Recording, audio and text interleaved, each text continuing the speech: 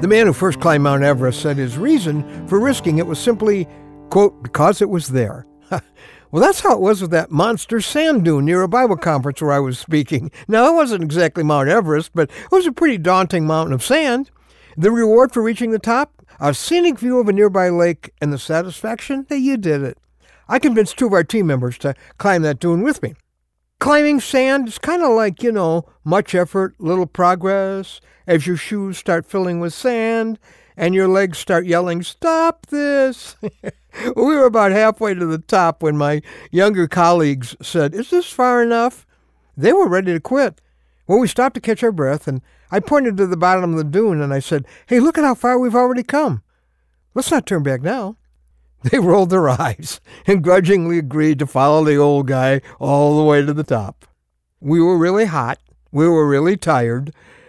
But I tell you what, the view at the top and the joy of conquest made it worth it. Well, I'm Ron Hutchcraft, and I want to have a word with you today about when you feel like giving up. We were halfway there, and we were tempted to turn back. Well, you might be at that point today. It's been an exhausting climb, hasn't it? You don't have much left. And there are reasons to be discouraged. There are reasons to wonder if you'll ever make it the rest of the way. And God's showing up today to say, don't give up now. His message to you might come from our word for today from the Word of God in Nehemiah chapter 4. It's a story of one of the most amazing victories in the Bible. Against all odds, God's people under Nehemiah's leadership rebuild the devastated walls and gates of Jerusalem in just 52 days.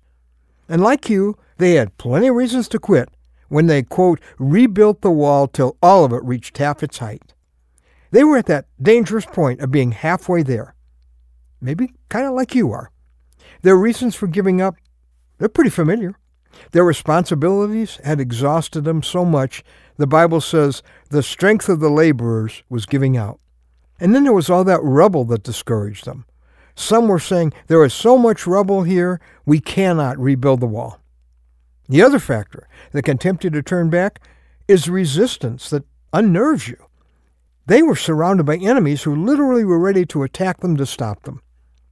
I can guarantee you that if you're doing something God wants you to do, the devil is throwing attacks at you to stop you. But Nehemiah 4 shows us the 3 energizers that will keep you in the game. First, Nehemiah, quote, stationed people at the exposed places. So you fight back by fixing the leaks and strengthening those gaps in your life or your work where Satan could get in. Secondly, you focus on the Lord. Nehemiah told the people, remember the Lord, who is great and awesome. You focus on the great Lord who brought you this far, rather than the great load that's been weighing you down. The third energizer, when you're staggering at that halfway there point, is to fight for lives. Nehemiah reminded his workers of what was really at stake in their finishing.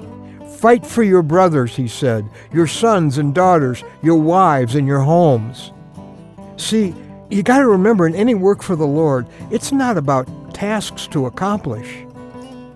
It's about lives at stake. Fix the leaks that could sink you.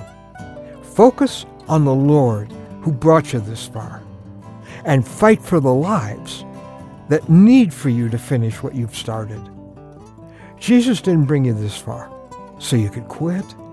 He's counting on you, not just to start this race, but to finish your race like he did for you.